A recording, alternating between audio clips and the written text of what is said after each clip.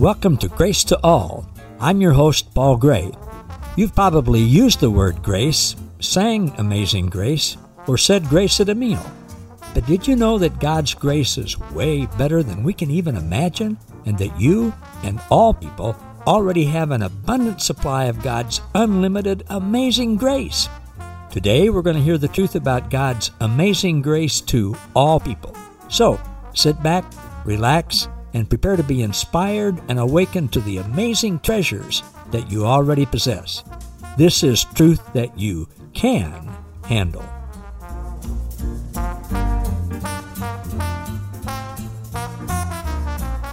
Hello again, everybody. Welcome to another edition of Grace to All with Paul Gray. And we've got a real treat today. I'm going to be interviewing Chris Worth, who's an amazing guy. He's the founder and president of No Quit Living. Their organization motivates and inspires their clients to never give up on themselves or their goals. He's the host of the No Quit Living podcast, which has been rated as a top 50 podcast on iTunes. He's a sought-after keynote speaker. He's coached AAU, high school, and college basketball. He lives in Greenwich, Connecticut with his 3 children, Zach, Emily, and Mason. They enjoy spending time playing sports, traveling, reading, and working out. And he's the author of the newly released book, The Positivity Tribe, where he takes you on a journey that demonstrates how life doesn't happen to you, it happens for you. So, having said all that, welcome, Chris. I appreciate that. I'm going to have to record that, and I'm going to have to use that introduction.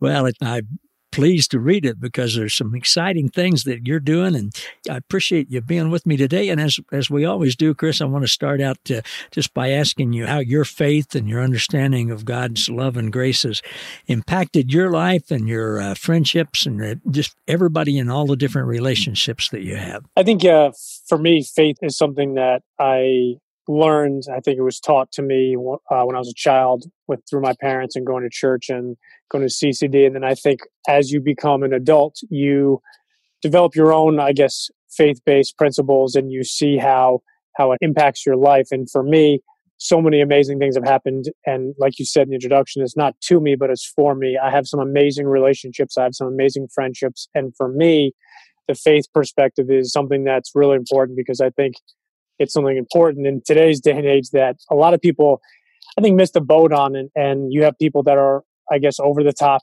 religious and people that are completely against it. And I think where we need to fall is somewhere in the middle, is understanding people's differences. And I think for me, having that faith base has really been important through all different parts of my life, both for business, professional, but also personal. And I think it's the times you're challenged when you have to really rely on your faith. And I think that's a lot of times when, unfortunately, people let go of faith when they need it the most.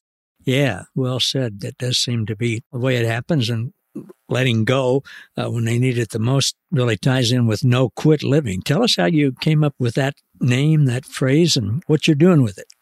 Yeah, I appreciate that. So it's a pretty simple story. I love quotes, and I think to this day I still subscribe to 3 or 4 quotes of the day. And it was many years ago, the quote came across my desk by Norman Vincent Peale. It's always too early to quit. And ultimately, I got the license plate No Quit, which I still have had now on, I think, 4 or 5 different vehicles. And when I launched the No Quit Living company, which is a speaking, training, coaching company a few years ago, what I realized is it doesn't matter if you're young, old, into sports, not into sports, an entrepreneur, or somebody who's a typical employee.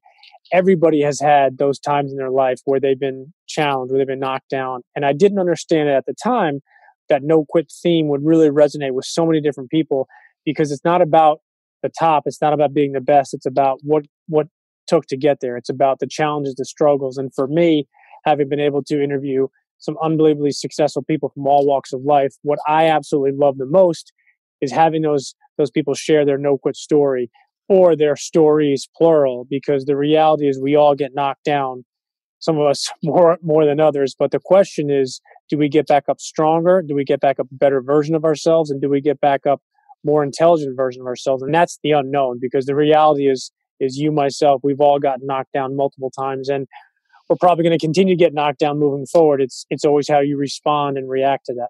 Great.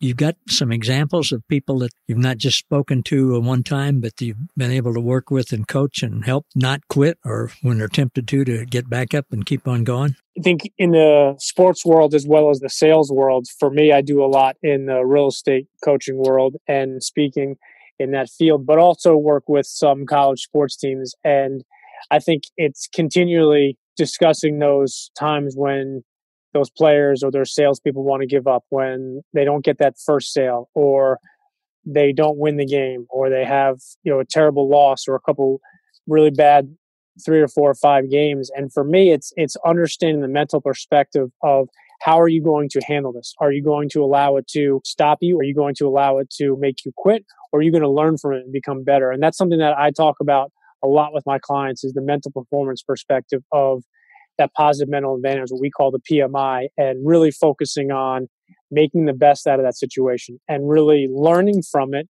And again, back to what you had said early in the introduction, is it didn't happen to me, it happened for me. And how are we going to learn as a team? How are we going to learn as a salesperson? How am I going to be better for the next opportunity? And to me, that's the one thing I love about sports and business, especially in sales, is typically you always get a next opportunity. Obviously, it's not going to be the exact same, and sometimes it's different in sports, but typically you get the next opportunity. So in basketball, it's, you have a tough loss, typically you have another game.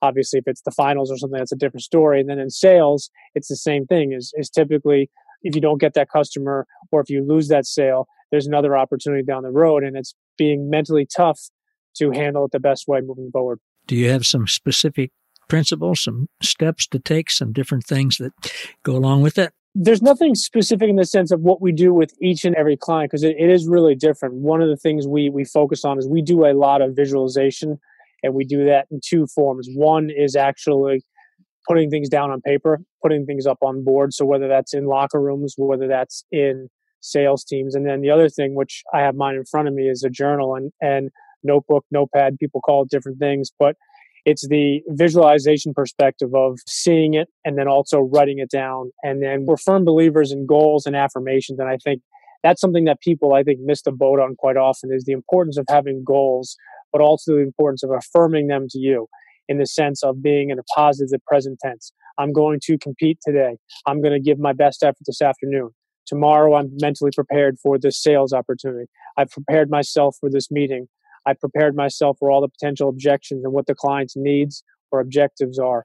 And I think when you go through those things, you put yourself in the best opportunity, in the best frame of light to be successful in whatever endeavor that is. Yeah, that's great. I started keeping a journal decades ago and still do. And I have a loose leaf folder with me that I take things that I see or write down or hear, or things that come to my mind, and I'll keep them in that folder and, switch them in and out with new things from time to time. But there's some things that I've got there that have been there for several years that just remind me of times when I couldn't for the life of me figure out how we were going to make it in this business or that business or this particular project or whatever, and or financially or relationally or whatever. And then to see how, in my view, to see how God has come through and taken things that seemed not good at all, and he's worked them out for the good. And I need those reminders so I can go back and think about them, and it keeps me going for the next time. No, I think it's so important. And unfortunately,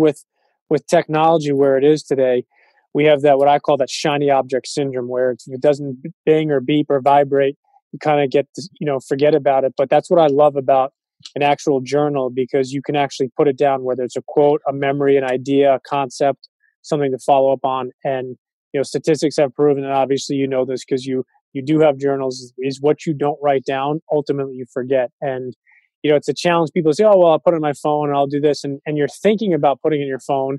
Then all of a sudden you get a vibration or a text or a DM, and all of a sudden it's an hour later and you're like, what was it? There's something I had to do. So that's why I always work on that with my clients, and I actually provide a bunch of journals and notebooks for my clients, because I think it's super important to have that place, and especially with sports, is and in sales is go back to that quote unquote Bible of what's worked in the past and what will hopefully work in the future. Yeah, it's great. I learned those principles in business quite a while ago, but I had a 24-year career in the Army Reserves. I was a bandmaster, had 2 different units, and we would meet 1 weekend a month and then for 2 weeks in the summer. And every morning after we'd have our initial formation, I'd get the leaders together and I'd talk through what I wanted to accomplish during the day and all of that. And occasionally there'd be somebody new transfer in. And when I'd go through my morning session and talking with them, which wasn't very long, 15, 20 minutes, generally that new person wouldn't write anything down, but those who'd been with me for a while would. And so then, I would just kind of casually drop in on them and watch what they were doing that day, and invariably have the opportunity to say, well, how you coming with this? And, oh, man, I forgot about that. You did say that this morning, didn't you? And I said, yeah, you might try tomorrow bringing a notebook and writing these things down. I probably wasn't as encouraging as I could be today. I generally, back in those days, would say, your next promotion depends on it, so you better bring that. But in reality, our next promotion or our next victory or next sale or next win or whatever does boil down to taking care of business. 100%. That's a great story. Yeah. You mentioned in sports there's always another game. Unfortunately, this year, there weren't. And here in Lawrence, where I live with KU basketball, we were ranked number 1 in the country. We were getting ready to play our first game in the Big 12 tournament, thinking that we had certainly as good a chance as anybody to win it all. We had a couple of All-Americans, and all of a sudden there wasn't another game. So how do you help people who are in a situation like that? That's a great analogy. And ironically, as you know, I'm fond with and close with a couple KU coaches, and I actually got that text message from one of the assistant coaches who let me know when it happened that the Big 12 tournament was off, and to your point, they were about to play. And in that regard, it's what can you control? And we go back to a term I know you've heard, which is controlling the controllables. And at that point, and it happened to a bunch of our clients, is the NCAA tournament got eliminated. A bunch of our clients, spring sports and things this year got completely eliminated, college baseball teams. And going back to controlling the controllables is what can you control? And the reality is there are only a few things you can control. Buzz Williams, the head coach of Texas, I forget where he is now. He used to be the coach at a bunch of places, but he had a fantastic podcast that I listened to him on, and he said that exact same thing. As he said, we were literally in the locker room with our team, and we found out that season was over. And he said, at that point, as you go into that mode of, obviously you have those emotions of being disappointed, upset, frustrated, as not only I'm sure many players on the KU team and staff, but also other schools. And it's controlling the controllables and what can I control right now moving forward. And a lot of times, again, going back to that whiteboard into the notebook and putting things down is focusing on your energy and your attention, what you have control over. And at the time, the Big 12 tournament obviously was canceled first. It wasn't for a few days later where the NCAA tournament was canceled. And at that exact moment, it's what can I control moving forward? I can't control the Big 12 tournament. It's been canceled. What I can control is how our team is going to respond and react to the potential upcoming NCAA tournament. Are we going to come to practice tomorrow prepared? Are we going to make sure we're safe and clean and washing our hands and taking care of that? And I think even without this pandemic we have right now, it's a lesson that I think we all need to use more is controlling the controllables. And it doesn't mean in any way, shape, or form that you don't have emotion towards things that don't go your way or things that unfortunately turn out. And as you said, being ranked the number 1 team in the country, biased myself a little bit, but I think that KU had the biggest chance to win the national championship this year. And unfortunately, there will never be a champion for this year, and it's always going to be the unknown. And another good friend of mine is a grad from Dayton University, and they were ranked number 3 at the time. And their claim is that, they could have potentially won this year. So I think the fun perspective is nobody will ever know per se, but moving forward is how do we control this? And the one thing that's difficult is for those seniors that lost their opportunity is the next quote unquote game is going to them and saying, hey, what's your next game? And it might not be on a physical basketball court. Maybe instead it's at grad school. Maybe it's at your first job. Maybe it's at the entrepreneurial bug. But typically, there's another opportunity down the road. It might not look and feel exactly the same way, but there are other opportunities, and sometimes you have to look a little bit harder to find them. Yeah, you do. I remained friends with Ted Owens, who was basketball coach at KU for 19 years. And gosh, Ted's, I think he's 88. He just had a birthday. And this wasn't original with him, but when he was coaching at KU and I was friends with him and we hung out in different settings, he said, as other coaches have too, but he said, it's going to take 10, 15 years after these guys graduate until I can see what they've done in their life before I can really know what they're made of, whether they had real success. I'm not sure those are the right terms that he used, but obviously there's success on the court, on the field, but then how you translate that or transfer that into what you do with your life, that's where the difference really comes. Yeah, I think that's a really important key. And for me, working with and having coached a bunch of high school and college athletes, it's always really special to see them 2, 5, 10 years down the road and what they're doing, the type of men or woman they become, and the different things they're doing. Because to your point, at the time, it's the number one thing. It's their most important thing. They've worked most of their teenage years and early adult years for this sport. And although it's important at the time, the reality is they will be non-college athletes for a significantly longer time than they will be college athletes. And it's always fun to see how kids turn out. So your 3 kids, are they into sports? What do they do? Yeah, I got 2 boys and a girl. They're all into sports. They do a bunch of things: skiing, sailing.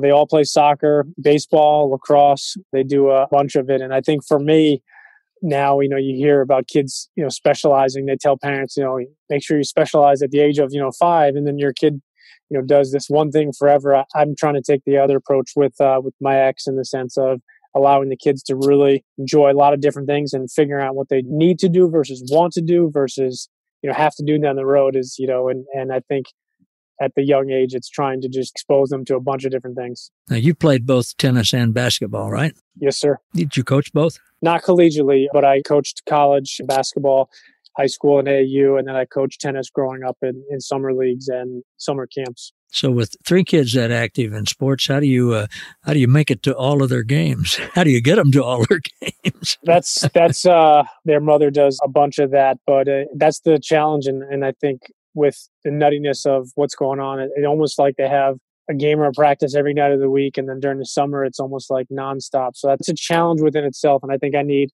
a schedule and then another backup schedule and calendar just to keep it straight. Yeah, we do. So have most of their activities been stopped with the virus?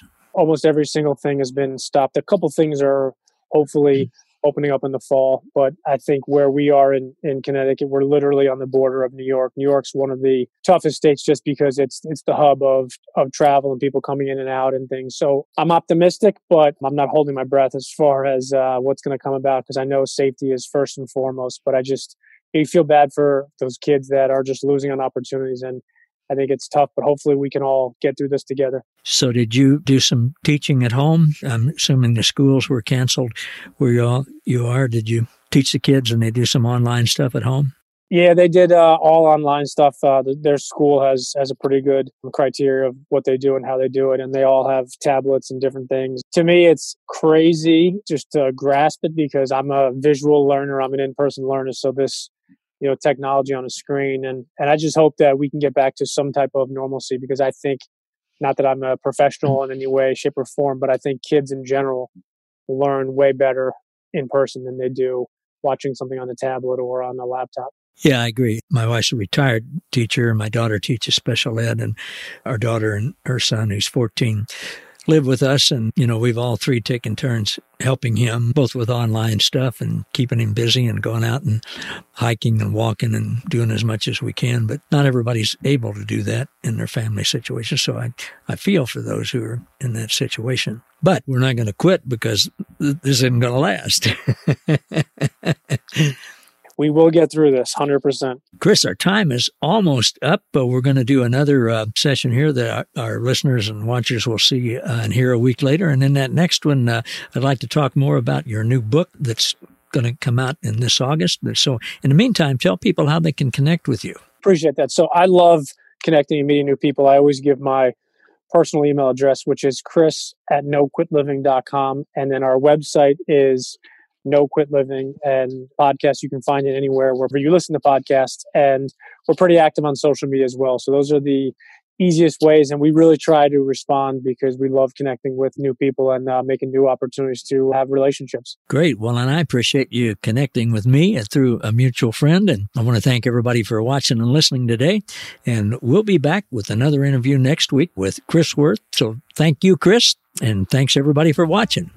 I appreciate it. See you next time. Thank you for listening to Grace to All. For more about us, how we can serve you, and our special guest, please visit www.gracewithpaulgray.com.